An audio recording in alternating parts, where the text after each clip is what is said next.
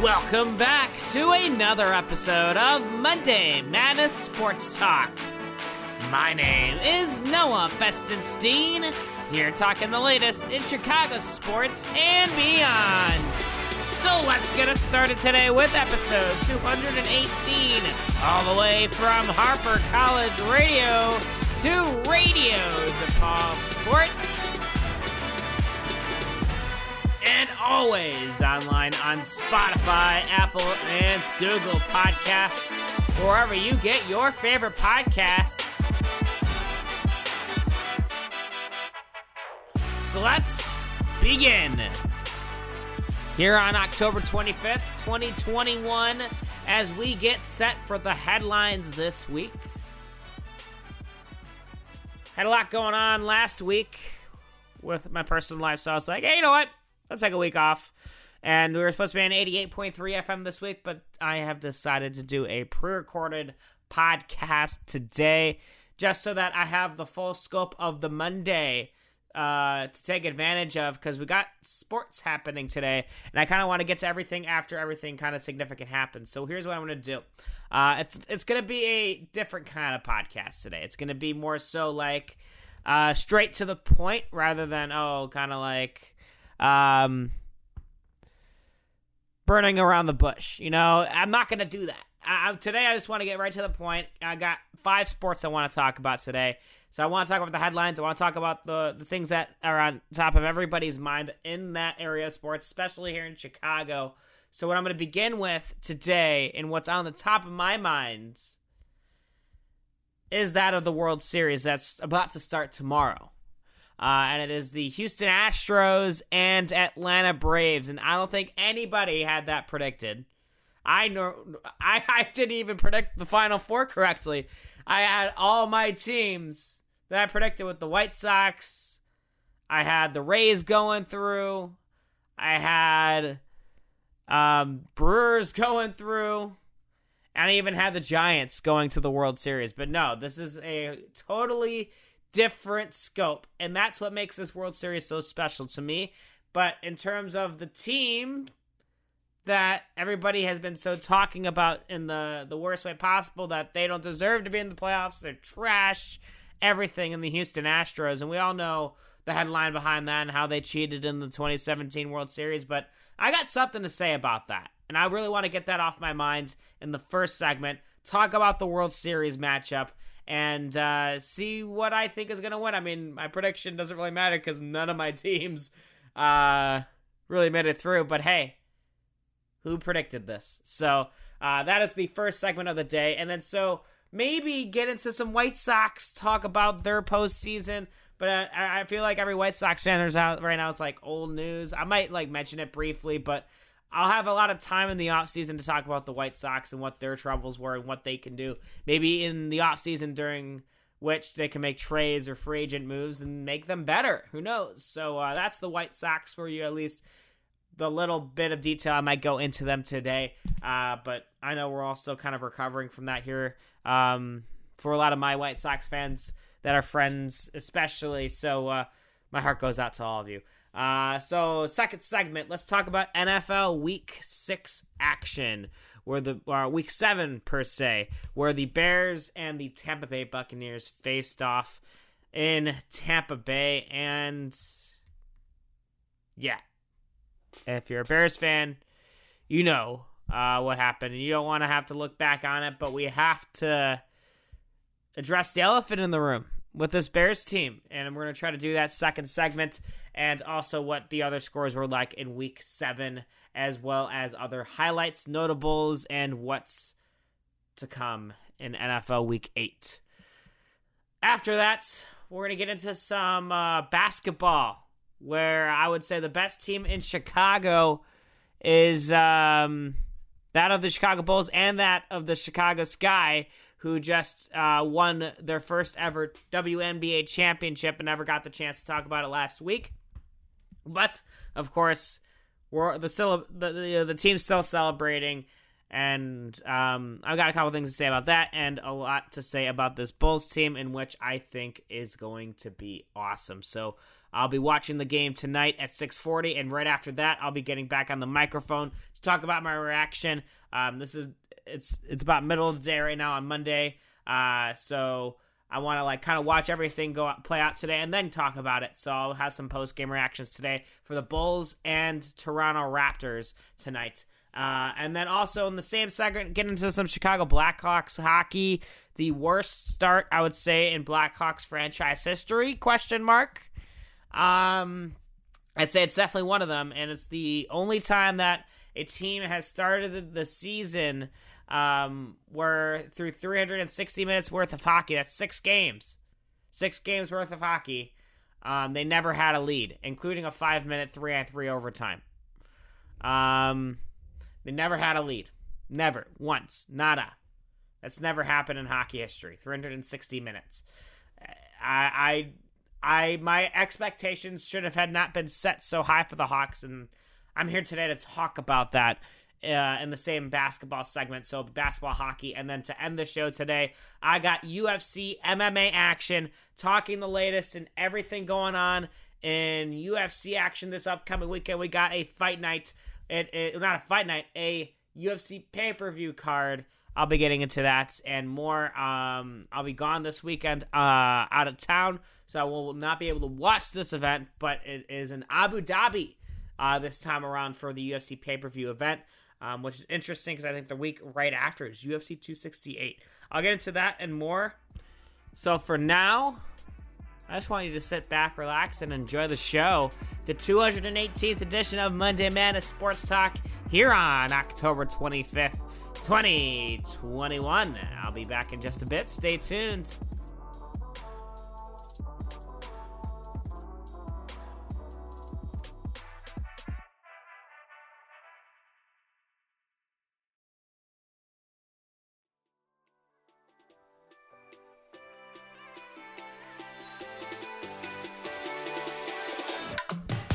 Welcome back to the Madness here on October 25th.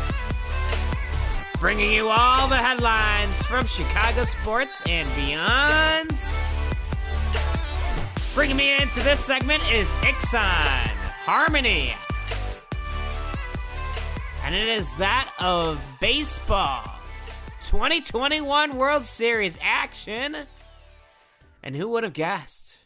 It is that of the Houston Astros and Atlanta Braves. One of the lowest records in division winners, that of the Atlanta Braves. And I got to tell you, without Ronald Acuna Jr. in the lineup, as he is out with a torn ACL, Braves have done it well just without him. And it goes to show it doesn't take a superstar to get to a certain level. It takes players that spark at the right time. And I'm talking about Eddie Rosario, because that he's, I think, combined throughout between these two teams, he is the MVP. And also, just as well, Jock Peterson, who has come up in massive situations, and I think is the catalyst for a couple of the wins for the Atlanta Braves this postseason. And to say it that the Braves are in the World Series without one of their superstars goes to show this team is playing as a team, and rather than relying on one person to carry them out. Obviously, you got to have that one hot hitter that is consistent, but you also got to have a consistent lineup. And if you don't have a consistent lineup, at least have consistent starting pitcher. And if you have consistent starting pitching, it kind of makes up for it. So the Atlanta Braves have kind of played this postseason out like, you know what? It is the start of a new season, so to speak, when you begin October baseball. All the records don't matter. We had 3 teams over 100 wins in terms of record, and the only 100-win team to make it past the division series was a wild card team in the Los Angeles Dodgers, and they couldn't get it done. So now the Atlanta Braves are in the World Series because of all of this.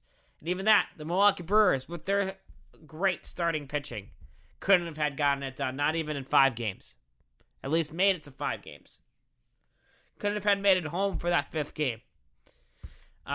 It goes to show you got to have a team that knows how to win at the right time and has players that knows how to hit at the right time. And that's the epitome of the Both of these teams, if you may say, with the Houston Astros and Atlanta Braves, both of these teams have performed the way they've needed to in order to be a World Series team.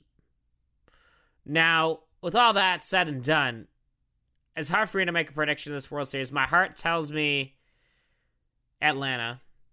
With Freddie Freeman, who deserves a ring, being the leader of that team for a very long time and not seeing this much success in his whole entire career, so why not get him a ring? And then you got on the other side, Houston Astros. I mean, I don't really have a lot of respect for the guys on that team, considering what happened in 2017, but that was 2017. And you got now a veteran manager, a probably Hall of Fame manager in Dusty Baker, who has only made it to the World Series once, and that was with the San Francisco Giants in 2002 against the Angels, in which he lost. So he's hungry. If you have any managers hungry for a World Series ring, it is that of Dusty Baker. Brian Snitker of same thing. He's also another veteran manager that is hungry. So that's, I think, it could be a very calculated effort for both of these teams in this World Series based on the pitching, based on close game scenarios, late game scenarios, runners on scoring position. All those things are going to matter. You're going to think back at one specific inning during any series and be like, that was the inning, that was the catalyst to changing the dynamic of this series. And there's going to be a lot of those moments in this series that you might have to look back on. That's why it's going to be a good series. I think it has the potential to go 7. And it will be played in Houston. Houston's got home field advantage, I believe, with the better record. I miss the days when the All-Star game defined who's home fields for the World Series. I think that should have stayed because it makes the All-Star game more significant. Not that it isn't as significant enough, but I mean, what other All-Star game in any sports organization does a winner of the All-Star game gets home field advantage in the championship game in your respective league? Nobody. That's why I was like, you know what? It's hard to split these two because they've never played each other this season. And that's what's going to make this series more interesting, is that the pitchers that you think are going to be good might not be as good as you think because they haven't faced each other. Or, even on the other end, pitching can be so good because they haven't seen each other. So the dynamic between that, the transparency, is going to make it such a good series. And I think it's going to go 6 or 7. Definitely 6. My heart tells me Atlanta, but I really do believe it's going to be Houston this year. I just think overall they're just a better, well-rounded team. And kind of think of it, I'm going to talk about, like I promised in the intro, I'm going to talk about what I think about this Astros team, because I haven't been paying too much attention to them this year. But I know that they were always in contention to be in this kind of position based on their level of skill. I mean, they have a new guy in Yordan Alvarez who could contend for the MVP, and especially the MVP of this postseason. If it's not Eddie Rosario or Jacques Peterson, it's Yordan Alvarez. Without Yordan Alvarez, I don't know where this Houston Astros team would be. Alvarez is one of the hottest hitters on the planet, if not the hottest hitter on the planet right now. And I really like him. I think he's got tremendous power, tremendous accountability. You need that in a baseball player, especially a designated hitter or a player on the field. They need consistency from. But, I used to love Bregman. Now I don't. That hurt when I figured out the news last year of them cheating in the World Series. I didn't mind Altuve, but I think Altuve gets too much hate. I don't think Altuve was at the center stone of the cheating scandal. He was just an easy target because he's the captain. He should be doing, and obviously with what I made the theory of on one show about a year ago is I said that when Altuve hit that walk-off home run off of Chapman, he was like, or it was a walk-off home run in the ALCS to send him to the World Series, and he was like, don't rip my shirt off. And he responded by saying, I said that because I didn't want them to see one of my tattoos. And I'm like, okay. But, I mean, I don't know. I feel like at this point in time, if the Astros are proven to not be cheating, which they've already been accused of many times this postseason, Most notably when they were playing the White Sox, and Ryan Tepera made his comments, and I think that's what led to them getting demolished in Game 4 of that series. So yeah, I don't think they are cheating. I think Dusty Baker is better than that. We all do. He's hired because he's trusted in that situation, and he's got veteran players on that team that has playoff experience, a lot of it. Actually, if you think about it, the Astros have had as a team the most playoff experience in the past 7 years. Whereas 8 years ago, we never thought that would be, because there's all these players on this Astros team, with the exception of Altuve, that we didn't even know existed. We didn't know anything about Bregman or Correa or anybody. We didn't think these guys would, at the time, Springer, and now he's of course on the Toronto Blue Jays, but we didn't know. We just didn't know.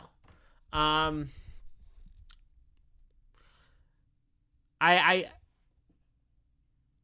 not forgiving what Houston did in 2017, but I'll have a newfound respect for them if they win this World Series, because if they can prove that they're doing it in a clean way, it's kind of like, you know what? You're accusing me of doing all this and we're a trash team and everything. We're going to go out there and prove to you that we are still the best team, and we're going to do it in a much different and more acceptable way than what we did it in 2017. And I think that's the mindset, and I think that's motivating to them, that they want to do that. And they got young players on that team as well who wasn't even involved in that team in 2017, who was like, yeah, I understand that, I'm in a position but to, be given hate, but I'm on a team that's good, that made it to the World Series. And Kyle Tucker is a great example. He's an unbelievable hitter. He's been doing great. And some new players on this Houston team during these playoffs that have sparked. I just think well-rounded wise, Houston's going to win it in 6. I have Houston in 6 this series. But my heart tells me I want Atlanta to win. I want Atlanta to win because of Freddie Freeman. I want Atlanta to win because I think they deserve a championship, because their football team sucks. Their basketball team is all right. Trae Young, yeah, you're whatever. But they're not going to beat the Bulls this season. But I'll talk about that later on. Atlanta, they deserve something. Let's just hope that they're not up 28-3 in the World Series. If it's 28, even though in baseball that would be an impossible comeback, but let's just that at one point, I think a 28-3 lead in baseball is equivalent to what would that be best? Because you have 3 points, but you have the lowest amount of points. I would say it'd be 7-1 would be the best comparison. So in the 8th inning, 7th inning per se. So I'd say, well, here, let's do the math. Let's do the math here. This is fun for me. Hold on.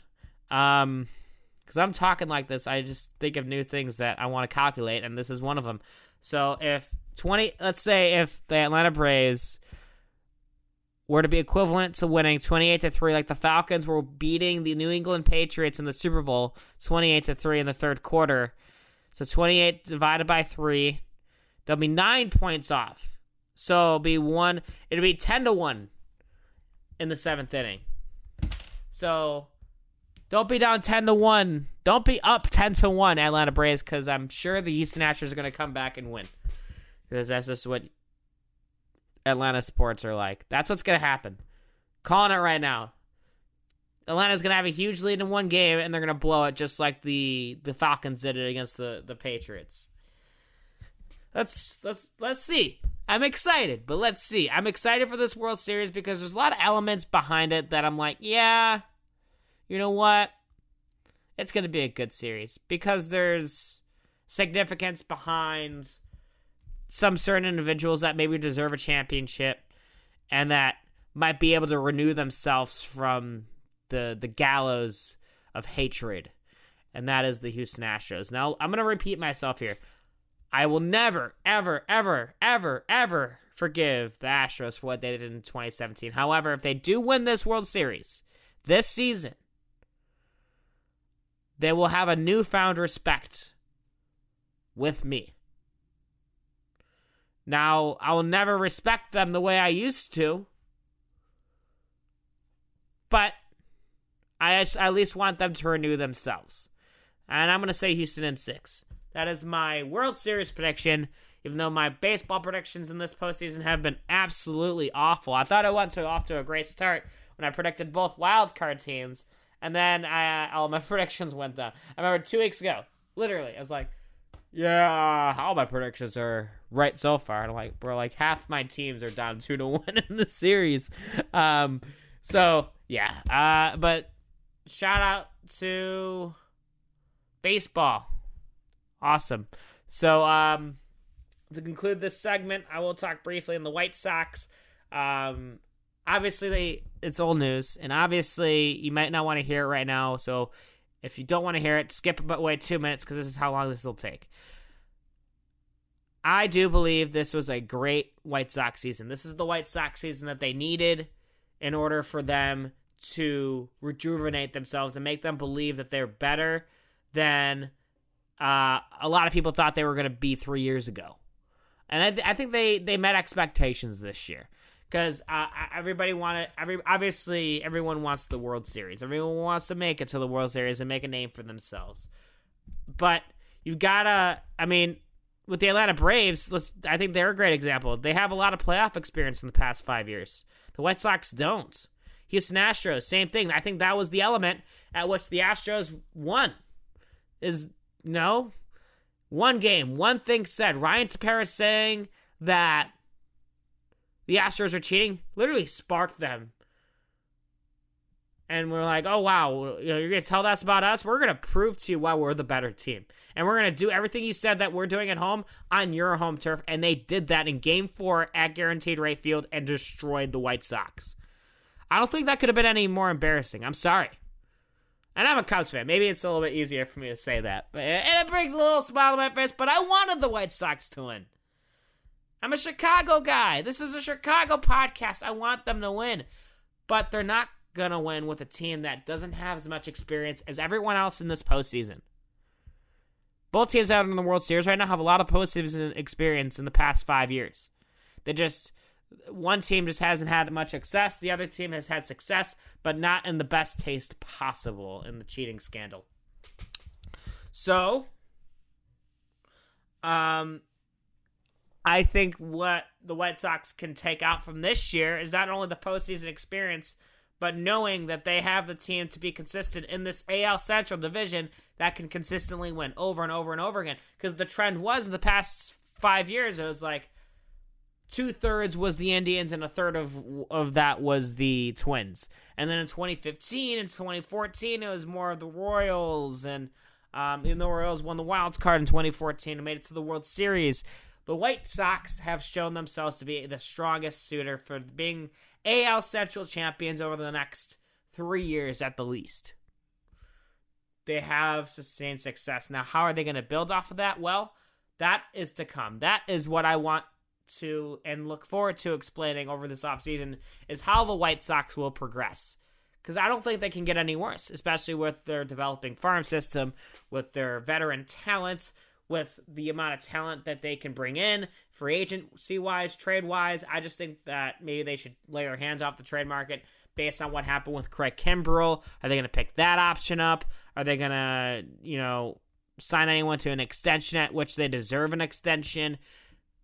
White Sox need to do some work this offseason. They might have to make a decision on Antonio La Russa. I don't think he's going. I don't think he should go.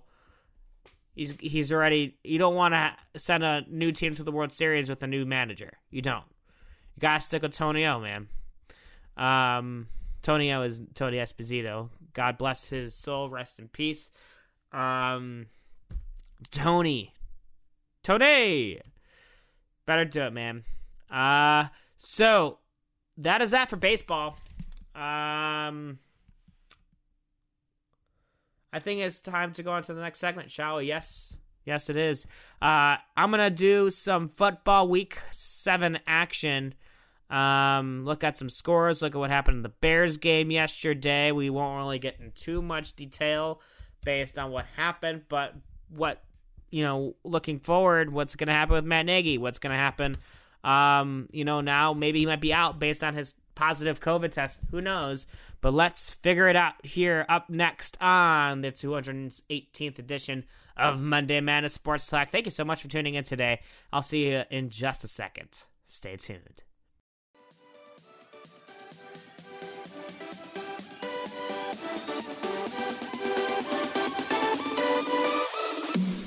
Welcome back to the Madness here on October 25th, bringing you all the action in Chicago sports and beyond.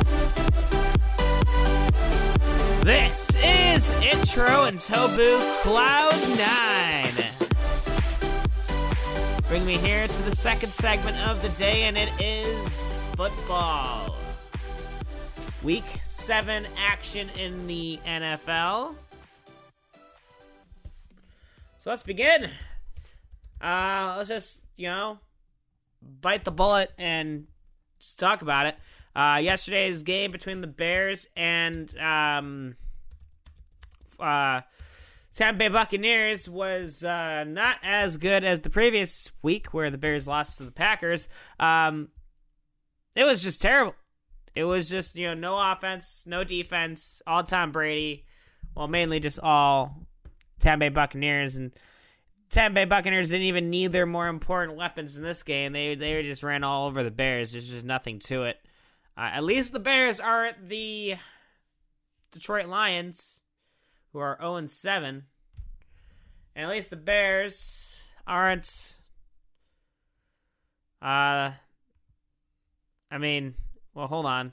The Giants, who are 2-5. I'm just trying to, take the silver linings out of something. At least the Bears aren't the New York Jets. How about it? But seriously, though, how? How do you lose that badly?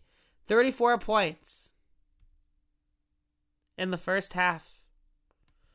What was it, 35, I think? Yeah, 35. 35 points. And the Bears' defense did pretty okay in the second half, but 35 points? No offense to show for it. Only a field goal. Justin Fields, 22 for 32 with 3 interceptions.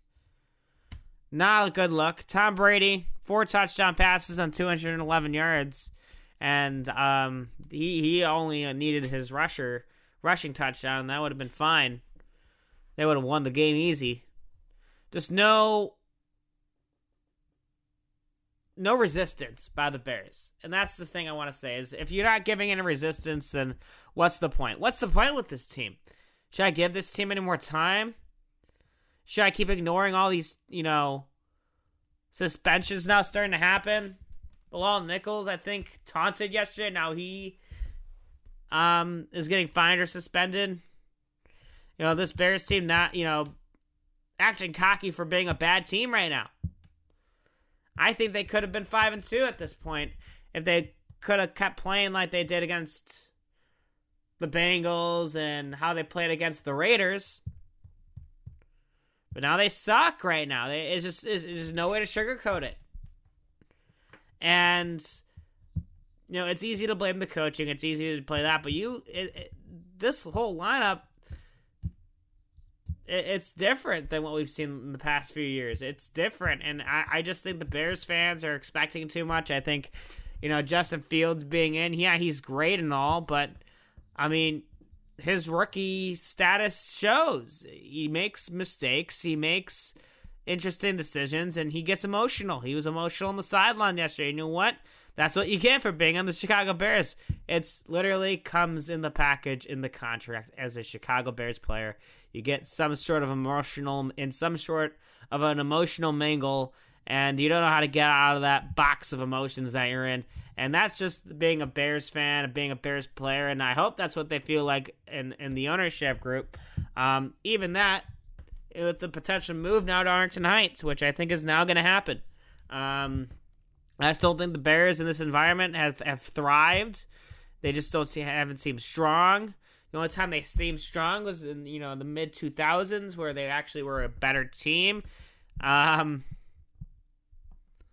It's just I just feel like duped a little bit as a fan this year. getting some sort of hope with the success of the draft being one of the more better, improved teams. But this Chicago Bears team just isn't it. And you can't have what we saw yesterday. You just can't.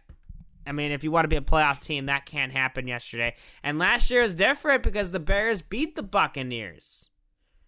And now Tom Brady had to go on a revenge tour against the Bears yesterday based on his mistake last year being that he thought it was 4th down when it was really a turnover on downs.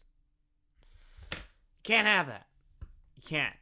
So I'm just biting the bullet right now with yesterday's loss. Now hopefully the Bears can make up for it next week against the last place team in the NFC West, the San Francisco 49ers. And they don't even seem like a last place team. They are a good team. So the Bears might have a little bit of trouble in that regard. So I'd be lying if I said I wasn't nervous. But maybe should I care about this team? I don't know. It's a Halloween day game. So things might get a little spooky. Who knows? I don't know.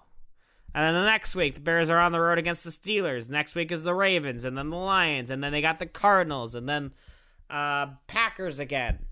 And then they finally play the Vikings on December 20th. So, I'm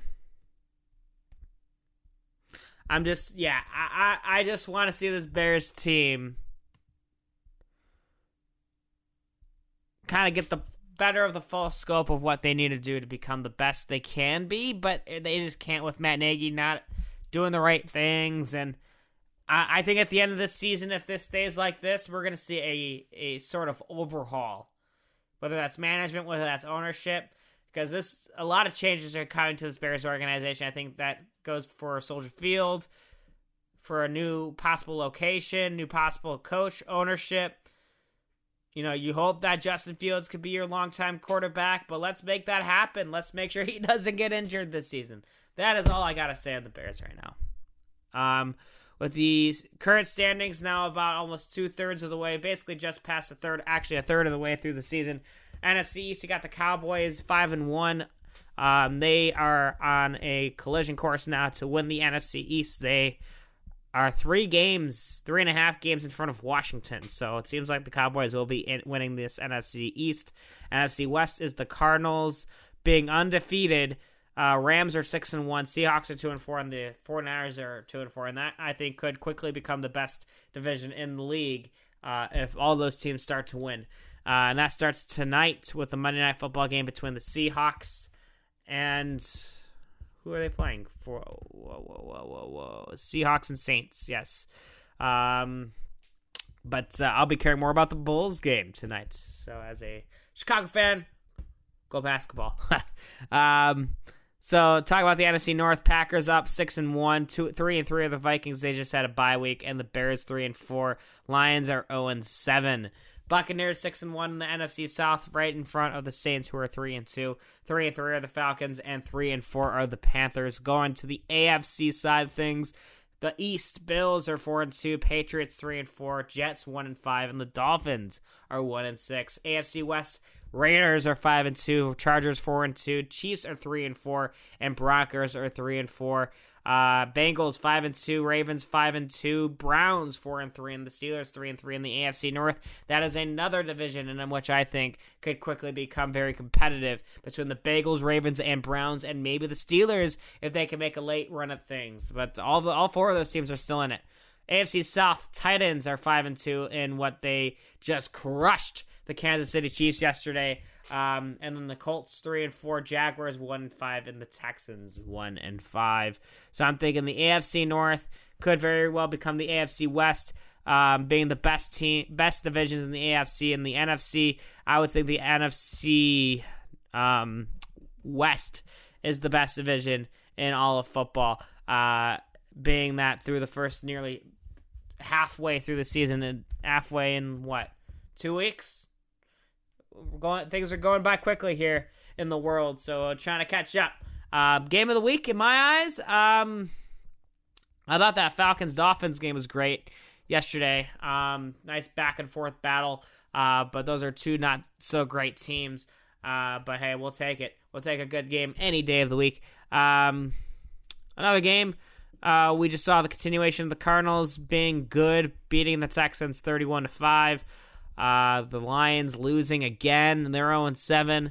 Patriots with a very decisive win over the Jets, 54-13. Packers beating Washington 24-10. That was an easy win. A good game was out of the Broncos and Browns game, 17-14 in favor of the Browns.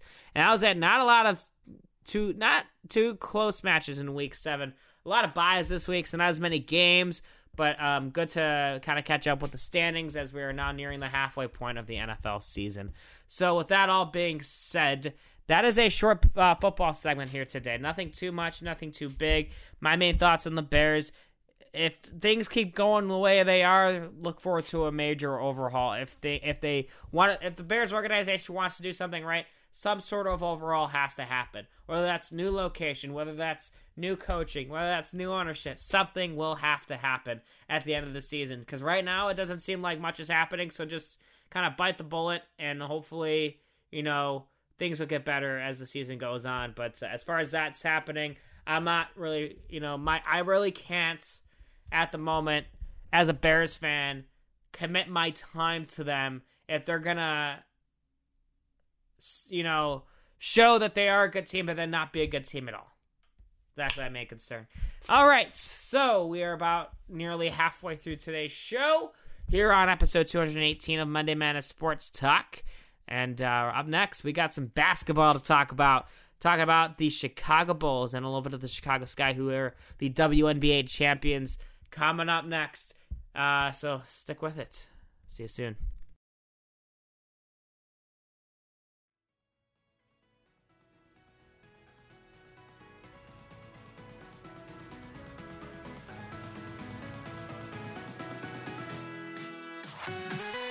Welcome back to the Madness here on October 25th, 2021. This is Alex Wardenberg Spirits. So let's get it. Here with some basketball to start us off. Here in the third segment of Monday Madness Sports Talk, the 218th edition.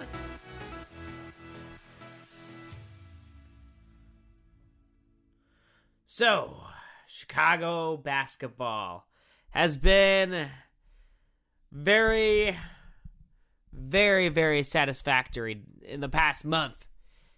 I think the resurgence of the Chicago Bulls and what they did in the offseason, signing Lonzo Ball, Alex Caruso, and DeMar DeRozan, to name just the main three, and the Chicago Sky women's basketball team winning the WNBA Finals for the first time in franchise history. I was going to talk about that specifically last week, but our family has been blessed with a new dog, and I was here on one of the first days he was at the house, so I took a little break last week for good reason. So I was going to talk about that last week. So I know, obviously, since it's a bit overdue this week, I will say it is so nice to see the attention that they have so deserved as a very, very strong organization in a strong basketball city, is that of the Chicago Sky. And to see the celebration, to see everyone be happy about this victory, it's great, especially in the times where, championships aren't per the usual of late here in Chicago, at least since the 2016 Cubs. And then maybe this year, of course, with the success of the White Sox. But we got the Sky. So, if there's one, a few teams failing, there's one team that I always in Chicago am able to root for. And right around this time, it's the Sky. And it was nice to see them make a really good run late on against the Phoenix Mercury. And I'm really happy they didn't play the Las Vegas Aces because I thought that they were the best team in the tournament at the time. But it was such a well-fought playoffs for the Sky. And in a shorter season throughout the 35-plus games they played, Chicago Sky was only like a 500 team, and they came into the playoffs. Like I said, for baseball, it's a whole new ball game when it's playoffs. Everyone's 0-0. You got to win your games, and that's what the Chicago Sky did. And Candace Parker, in her first year at home in Chicago, gets the WNBA victory championship for her hometown city is quite remarkable. So congratulations to Candace Parker. Unbelievable and inspirational nonetheless. So I didn't want to go by the show without mentioning the Chicago Sky. So congratulations to them. And hope to see more of success down the road for the Sky. And of course, I'll be talking about it when the time comes. But as well as the Chicago Sky, Chicago basketball is blessed, like I said, with the new additions for the Bulls this past offseason, and now with the new additions in terms of young, core, dimensional athletes that I think this Bulls team and this Bulls roster offers. It's so good. You know, I waited specifically tonight here on Monday night, October 25th, for this Bulls-Raptors game to conclude so that I can assure myself that this is the Bulls team that we've wanted. And what we as a fan base and sports analytics here in Chicago have wanted is a team that has good chemistry, that knows what they're doing on the court, that can at least learn from their mistakes and move on and actually be competitive with teams that are the best in the league. If you can be competitive with those teams at the best of the league, anything can happen, especially like I've just mentioned with the Chicago Sky. Come playoff time, anything can happen. So, this team is a playoff team that we see in the Chicago Bulls. And this is their first 4-0 start since 1996 in the 97 season with Jordan. It's quite remarkable what this team has done over the past 2 years and the change of ownership, ownership, but the change of GM in Arturas and what he's done to get this Bulls team back on the map is quite remarkable, and it's so nice to see that happening from the point of view of a fan whose only success in my eyes has really been watching Derrick Rose, and that team with Joakim Noah and Luol Deng. That was the team I was rooting for mostly as a Chicago Bulls fan. But now I feel like I have a new type of team to root for. And these type of guys that I'm rooting for are guys that I love rooting for. All of the guys. Zach LaVine, I think universally across the league, he's very well liked. There's nothing bad anyone really says about him. It's not like there's some players where they're sometimes looked down upon. Like Russell Westbrook has that sort of demeanor. And also Kevin Durant maybe in that mind. And we all know LeBron James gets some hate. But I don't see much of the hate be directed to Zach LaVine. He's such a well-rounded, well-liked, very well-versed athlete that does the job when they need him. And this is also a team in which even if Zach LaVine's having a bad night, there's one other guy or two other guys, three other guys even, that can really have an explosive night and help lead, and any given night, the Bulls to a win. There was not any point, I think, maybe besides the first game of the season against the Pistons, where I thought the Bulls were out of range from winning the game. I mean, the Bulls were down at most, 13 or 14 against the Pistons in the first game on the road, and it's the Pistons. I wasn't worried about that. But the Bulls had their true test tonight against the Raptors, in which they had a really substantial lead into the third quarter. They had a 20-point lead at one point, and they let it slip away to the point where the Bulls won it on the last shot, where the last shot missed, and the Bulls won by 3 points. And Nikola Vukovic at the end had a free throw situation where he missed the first, made the second, in which he could have made both. Bulls could have won. So, honestly, the one thing that I think really needs to be worked out with the Bulls is the center position. I know Vukovic is an all-star caliber player. He was an all-star last year. I understand. I understand that he's a very, very good athlete and a very good shooter mid-range and long-range. There's not a lot of centers are like that. But he needs to make better choices defensively, in my eyes. He's going to be your rebound guy. He can get 10-plus rebounds a night on average if he really does get into the position correctly. You know, there's so many guys on this team, so well-versed, and I just don't see many holes in this lineup. Alex Caruso, he might be your best sixth man of the year. Already is through the first 4 games. It's nuts. And it's awesome to see. And where the Bulls do fit in this Eastern Conference is, I would say, atop the tables. Because there isn't really any low expectations for this team like we've had in the past 5 years. And it's so great to see. Now the Bulls are the last undefeated team in the Eastern Conference, with the Hornets losing tonight, and the Bucks already suffering a loss. Bulls are the best team in the Eastern Conference right now. That's awesome. So good to see that. But right now, in the next 12 games for the Chicago Bulls, 11 of the next 12 are against teams that made the playoffs last year.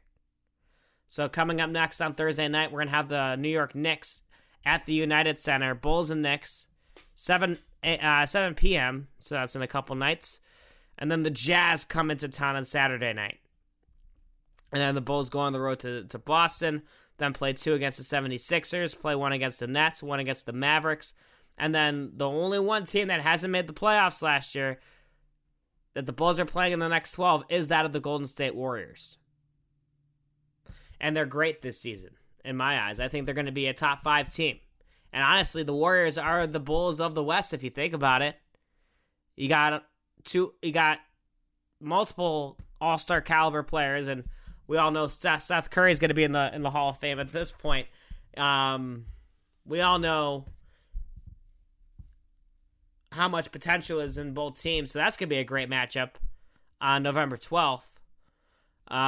So, I mean, looking at the schedule for this Bulls team for the next 12 games, this is big because they need to show off how good they are at the beginning. They need to show how much they are of a threat, so that they get better competition. And I think through this better competition with this team, we'll build up better chemistry. Not saying that it isn't great already, but it builds it up. That's why this win tonight felt like a bigger win, knowing that the Bulls learned to getting better in late game situations. They almost gave up the lead. And they can't do that against teams like Toronto. You got to do that against teams like the 76ers, like the Lakers, who have a big game on November 15th, and the Clippers on November 14th. 2 straight nights against two unbelievable opponents. So the Bulls will have a West Coast trip. And then they'll also be in Portland as well. And then against Denver. So this is a huge, huge calendar month for this Bulls team to prove who they really are. And it's going to be fun, Bulls fans. I am very excited to see how this Bulls team progresses, because it's something special in my eyes, and it's exciting. I haven't been this excited about a Bulls team since D Rose. Like I've basically mentioned by saying, I haven't paid about this much attention to basketball in terms of Chicago in a very long time, and I think it was by the help of the Chicago Sky. They've really helped me amped up for basketball in Chicago. I felt like that's been missing in the past 3 years, especially here on Monday Madness Sports Talk. It's all been about baseball. It's all been about hockey in a way. You know, we're in remission over the Blackhawks Stanley Cup runs, and now they're going to suck. So in that regard, let's talk about that really quickly before I get to the next segment and the last segment of UFC. My final thoughts on the Bulls is Zach LaVine is the best player on this team. We need to work around him and work basically in the way where, let's say, like I said, if he has a bad game, pick him up. If he has a good game, let him roll. And then you have other guys in DeMar DeRozan who can have all-star caliber performances. And I think he's more than capable of that. I think we're going to have a lot of games this season where the Bulls MVP of the game is going to be so hard to predict because anyone could do it. Any of the 5 guys, Patrick Williams can do it. Heck, Ayo Dosunmu might be doing it off the bench. I don't know. But he'll probably not get as many minutes unless there's an injury, God forbid, and knock on wood. No injuries for this Bulls team. Let's not even mention it. Think about it. Let's just move on. Talk some hockey here. Chicago Blackhawks, the worst start. Now talk about the transparency. You know, the Bulls in the United Center having the best start since 96, and the Blackhawks having one of the worst starts in NHL history. Basically saying they haven't scored a goal or they haven't had a lead in 360 minutes plus 5-minute 3-on-3 overtime. This Blackhawks team right now, there is something wrong in the locker room, and it needs to be fixed. And with the return of Jonathan Toews, nothing has worked. The signings off season didn't work. Marc-Andre Fleury, he's only had, 2 starts under his belt? It hasn't been that great. I think 3 starts to be exact. They really haven't been great.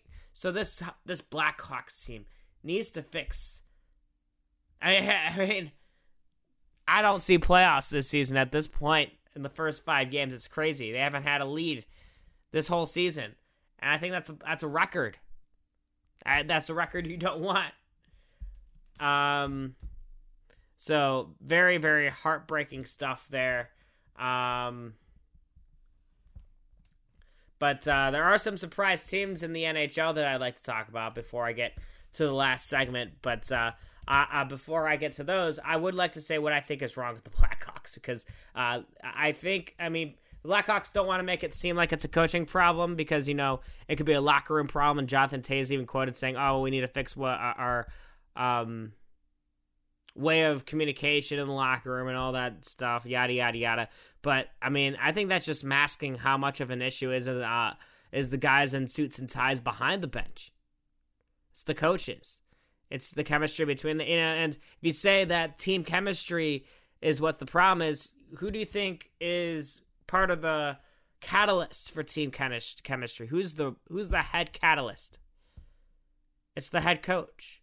Jeremy Colliton is very young. He hasn't had a lot of NHL experience besides this Blackhawks team, who since the Joe Quenneville signing has skill-wise gone down. Honestly, I partly blame the Wirtz family, the ownership of the Blackhawks. I partly blame Stan Bowman and the decisions he's made. It's tough to make these decisions, especially after winning 3 cups in 6 years. But I thought the firing of Joe Quenneville was the most ridiculous move in the past 5 years for the Chicago Blackhawks team. And now Joe Quenneville's Florida Panthers right now are the best team in the league at 6-0. The only 6-0 team in the league, who just got another win tonight. And 5-0 are the Blues, and 5-0 are the Oilers. So those are the hot teams right now. The not teams are the 2 newest teams in the NHL. The Golden Knights are 1-4, so that's a surprise. Then the Seattle Kraken are 1-4 with 1 win. And the Oilers, like I said, 5-0. Sharks 4-1. Flames 3-1. And the Canucks on a 3-2 start. But we're not going to focus too much on the standings at this point of the season, because we got a whole more, 77 games left. So we're very early. But the 2 teams that have not won a game is the Blackhawks and Coyotes. Seattle Kraken haven't even won a game. They're new. Those are the only 2 teams that have yet to win, is the Coyotes and Blackhawks. So with this Blackhawks team, I think they play Wednesday night against the Maple Leafs at home. So please, Blackhawks, just do something to make us all feel better about ourselves in Chicago hockey. Maybe we'll just move to the Chicago Wolves again. And honestly, that's kind of what I want to do. I'm a huge Chicago Wolves fan. I've definitely talked about them on this program. But like I said, it all starts with coaching. And with the hiring of Jeremy Colliton, and I think he's a great hockey mind. That performance doesn't define how great of a hockey mind you are. But the problem is, it depends on what you're given, the cards you're given. It's kind of like FIFA Ultimate Team or NHL Ultimate Team. You got to make the right decisions with your players, and you got to create the right chemistry, right? And if Jonathan Toews is saying it's a chemistry problem, I think it starts with the coaching staff in fixing that. And there's nothing being done on that front. So I think this Blackhawks team, if they aren't getting it any better, if they don't have a win in the next 5 games again, Jeremy Colliton, if he's not fired, I am becoming a Detroit Red Wings fan. And you made me say it, Blackhawks fans, but I will. Actually, I'm just kidding. I'd probably end up being a Minnesota Wild fan because they're actually pretty good this season. So on that note, I know my Minnesota friends are very happy me saying that, but it's true, man. You're making me mad. All right. And honestly, I do think the Minnesota Wild deserve a cup once in a while because they haven't done it yet. There, I got you back. Did the Wild win a cup? I don't think the Minnesota Wild have ever won a cup. Wilds. I think I might be wrong. Before I move on, I gotta fact check this. Minnesota Wild Stanley Cups. 0. Not even a conference championship. 1 division championship in 2007 and 8. So I was right. I was right to the point where they even have a conference championship. But it's okay. That's why I'm rooting for them now. It's because now I want to see the never happen. I want to see something that we haven't seen yet. That's why I love sports. You see a lot of things that you've never seen in your life, and it's exciting. And what else is exciting is MMA, UFC action. Last segment coming up here on the day.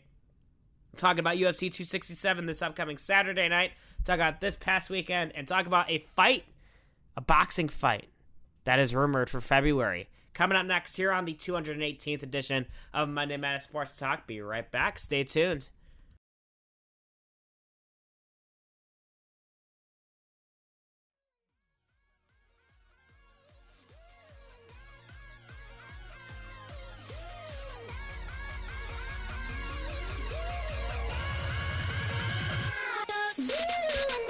Welcome back to the Madness here on October 25th, 2021.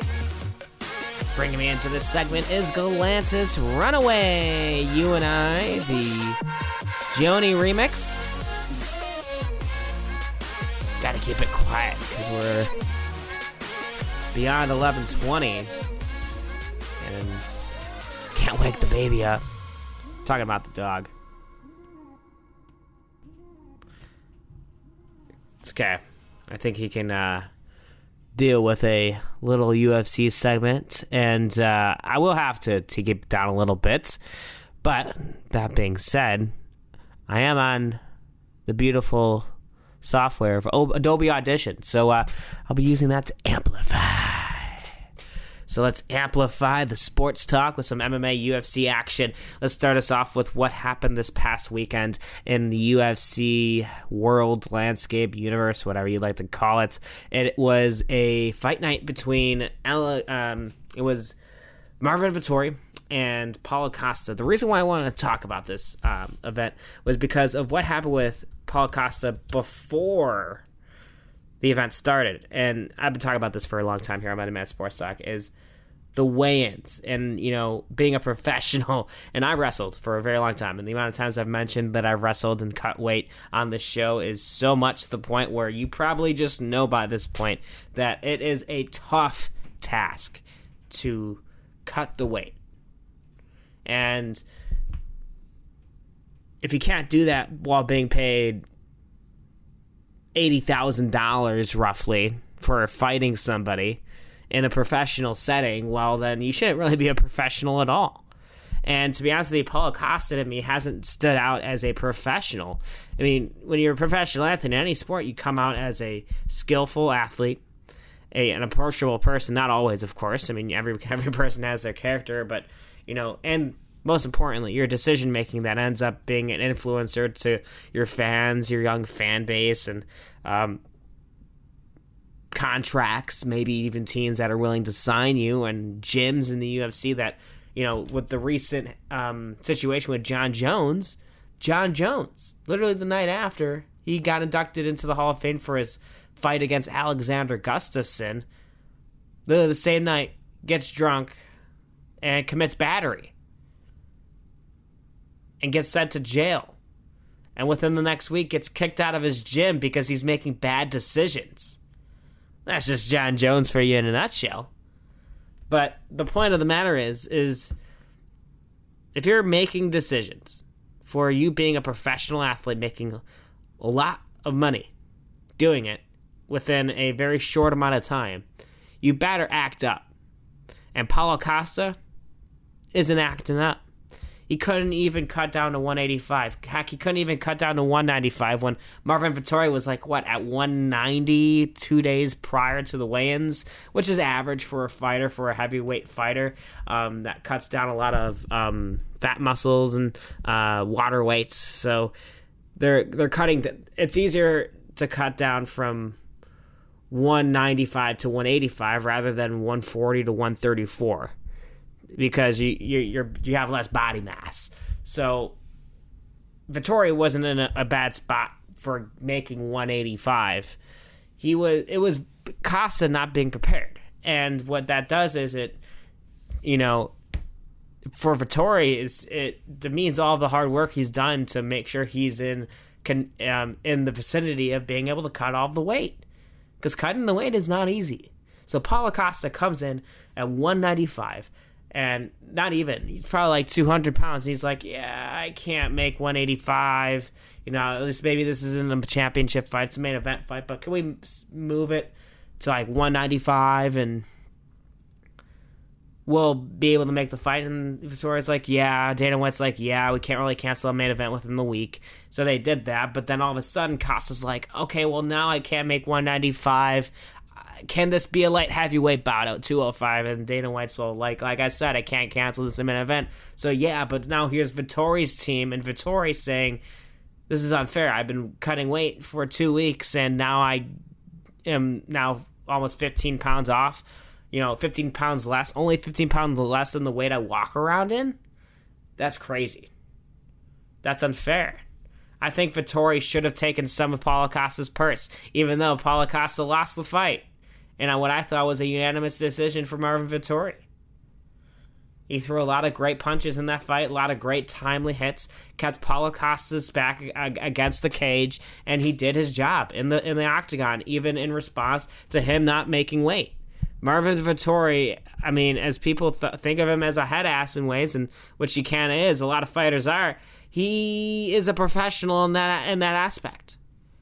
At least he's a professional head ass. He's a professional. Paulo Costa isn't a professional type of fighter. You see, and honestly, that might have been his last fight in the UFC. He could go to Bellator, one championship, something like that.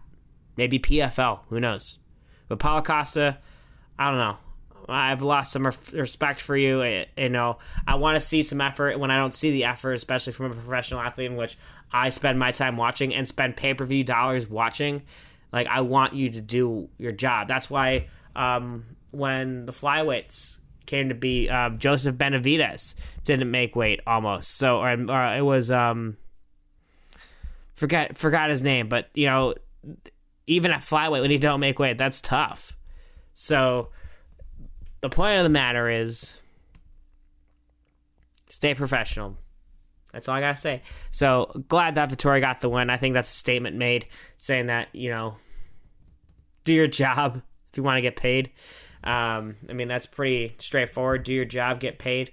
So, let's talk about the next fights that we're going to see us upcoming weekend, because we got 2 straight weekends of pay-per-view cards. I'll have the time next Monday. I'll be back in town next Monday to talk about UFC 268, which is a week from this upcoming Saturday. That's my favorite event of these 2 events. But let's talk about UFC 267 this weekend, because next Monday, will be a huge, huge, huge show, because it'll be on 88.3 FM. We talk about UFC 267, and we previewing to UFC 268. It's going to be an insane MMA show. It's going to be an insane baseball show and football, and of course more basketball and hockey coming next week. So that's something to look forward to for next week. But for this UFC 267 previewing what is a pretty decent card, I'm going to miss it, and I'm not happy about it. But honestly, if there's a pay-per-view the card that I'm going to miss, I'd rather have it be this one. Not saying it's not, like I said, it's a good card. So let's talk about it. Light heavyweight, just matchup to start off the main card. It is a 6-fight main card. Usually it's a 5-fight main card, but you're getting 6 in this one. You get Magomed Ankalaev against Volkan Ozdemir at light heavyweight. That is a good fight. I got Ankalaev coming up against Ozdemir. That's a great fight right there. I think I got Ankalaev. He's such a good showman. Very, very technical in his movements, especially as a boxer, and he can wrestle too. So I'm thinking that he can outclass Volkan Ozdemir in that one. And then up next, we got the return of Khamzat Chimaev. Now, this is honestly my personal fight of the night because I'm really excited to see the development of Khamzat because I think he's the next big thing here in the UFC. So let's talk about this fight. You got Li Jingliang against Khamzat Chimaev, undefeated Khamzat looking for his 10th win in the professional ranks. I think this is all Khamzat's fight right here. This is his fight to win. And Li Jingliang has the tools to do it. I know how great of a fighter he also is, but Chimaev is a very tough opponent. He's very unpredictable. We don't know what he's like when he loses. We don't know how to make him lose. No one does. And now if Li Jingliang, for other fighters in the welterweight division, can expose some of Khamzat Chimaev's weaknesses, that might be an order for this fight. But Li Jingliang will have a very tough task ahead of him on Saturday night. Heavyweight matchup, we got Alexander Volkanovski and Marcin Tybura. Alexander Volkanovski is on a good stretch right now. Let's look at what he's got. I think he just recently lost to Cyril Gane, which was Gane's way to say, hey, I'm going to be the next interim title challenger. But then before that, Volkov did pretty well. He was beating Alistair Overeem in 2021 this season. Curtis Blades, he lost to, but he got back up. Fought Walt Harris, beat Walt Harris. 2019, he beat Greg Hardy. And in 2018, that's a little bit back, but we'll talk about it. Derek Lewis knocked him out, and then he beat Fabricio Verdum. So it's kind of like an up and down stretch for Alexander Volkov, but this is the time for him now to get back on the winning stretch. It's like win-loss for Volkov. So this is the time. Now this is his fight to win. He just lost, so now he's about to win. And honestly, I'll make that bet just based on that. Okay, now this is where we get into the more talked about fights, because now we get into the co-main, the best, I would say, non-title bouts in the card is Islam Makhachev against Dan Hooker. This is a great fight. I've got Makhachev winning this fight. This is going to be a close fight, but I think it's going to go the distance and decision, and I think it's going to be Makhachev. It's very hard to knock both of these out, but Dan Hooker got knocked out by Michael Chandler, so we never know, but it's hard to see a knockout in this fight. But if it does go to anywhere, I think Islam could also submit. He's got a good submission game, so I think Dan Hooker is in it for the ground game if he loses this fight. Makhachev does got to take this fight to the ground. If he does, that is his fight to win. Let's go to the bantamweight co-main event. Peter Yan against Corey Sandhagen. This is a really good fight. This was supposed to be Peter Yan and Aljamain Sterling, the current champion, but what Peter Yan did in his previous fight was he grounded Sterling, and while Sterling was on his knee, Peter Yan struck him while he was grounded, and that's very illegal. So Peter Yan's title belt got stripped. So this is for the interim title shot, and if anybody in the bantamweight division deserves an interim title shot, is that of Corey Sandhagen. So this is the biggest fight of Corey Sandhagen's life. This is my second favorite fight of the night. And I think Sandhagen's got a chance, but Peter Yan's such a tough athlete. And honestly, Sandhagen, if Peter Yan would have won, that would have been the next fight. Sandhagen has beaten Aljamain Sterling too, so if anybody can give Peter Yan a run for his money, it could be Corey Sandhagen. The main event of this fight evening is actually, this main card starts at 1 o'clock on Saturday because it is in Abu Dhabi, so it's a very early fight card for the fans out there. And you can watch it on ESPN Plus. I actually do not think it's a pay-per-view. Yes, I'm correct. It is not a pay-per-view card. So you could watch this entire fight card on ESPN Plus. So honestly, by all means, Jan Blachowicz will be fighting Glover Teixeira. as the main event, and this is a long time coming for Glover Teixeira, his last, I would say, opportunity for a belt. I would love to see Teixeira win. Either way, I have respect for both of these men. Jan Blachowicz is such a tough opponent for any opponent, but Teixeira just as well.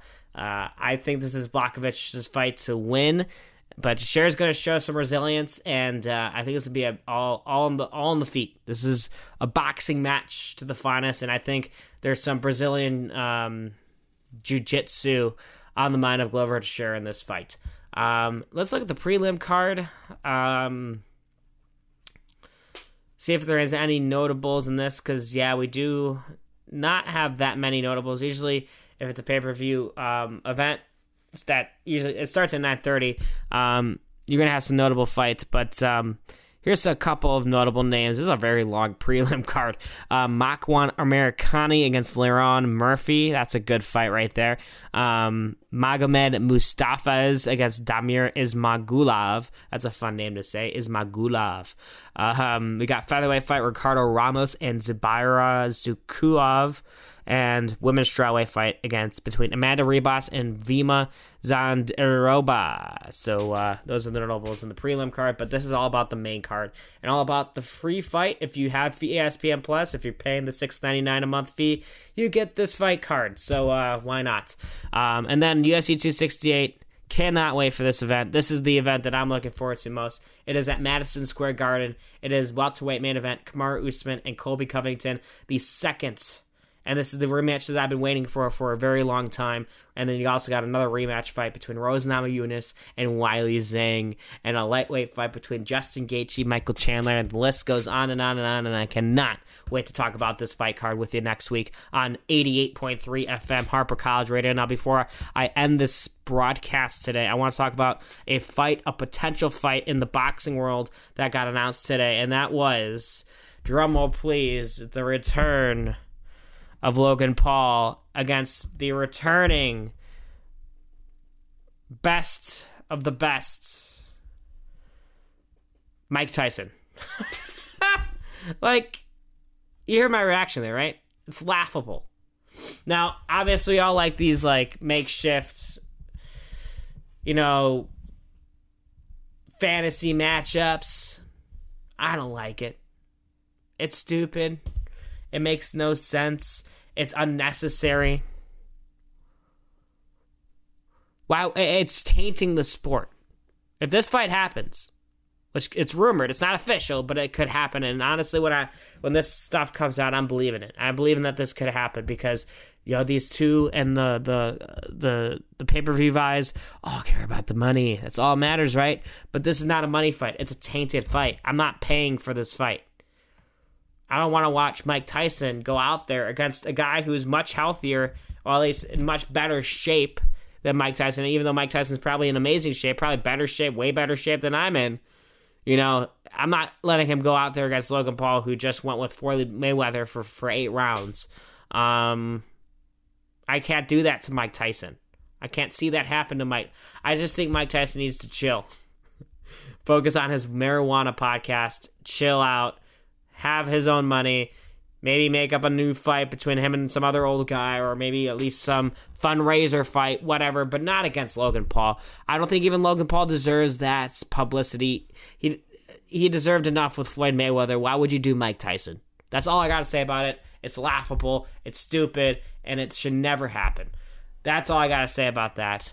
Thank you so much for tuning into the 218th edition of Monday Madness Sports Talk. It's been an absolute pleasure today. I filled in an hour and 15 minutes worth of content, but with 5 sports. So got a chance to talk World Series, NFL Week 7, basketball, hockey, and now MMA to end the show. And it's been a great pleasure. And like I said, next week, 88.3 FM, Northwest Suburbs of Chicago.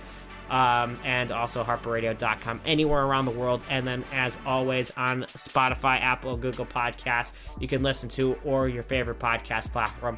It's probably there just by searching Monday Madness Sports Talk. Thank you so much, everyone. I'll see you next week on the radio. Until then, stay safe. Have a very happy Halloween. And go Bulls. Go Bears. Go Hawks.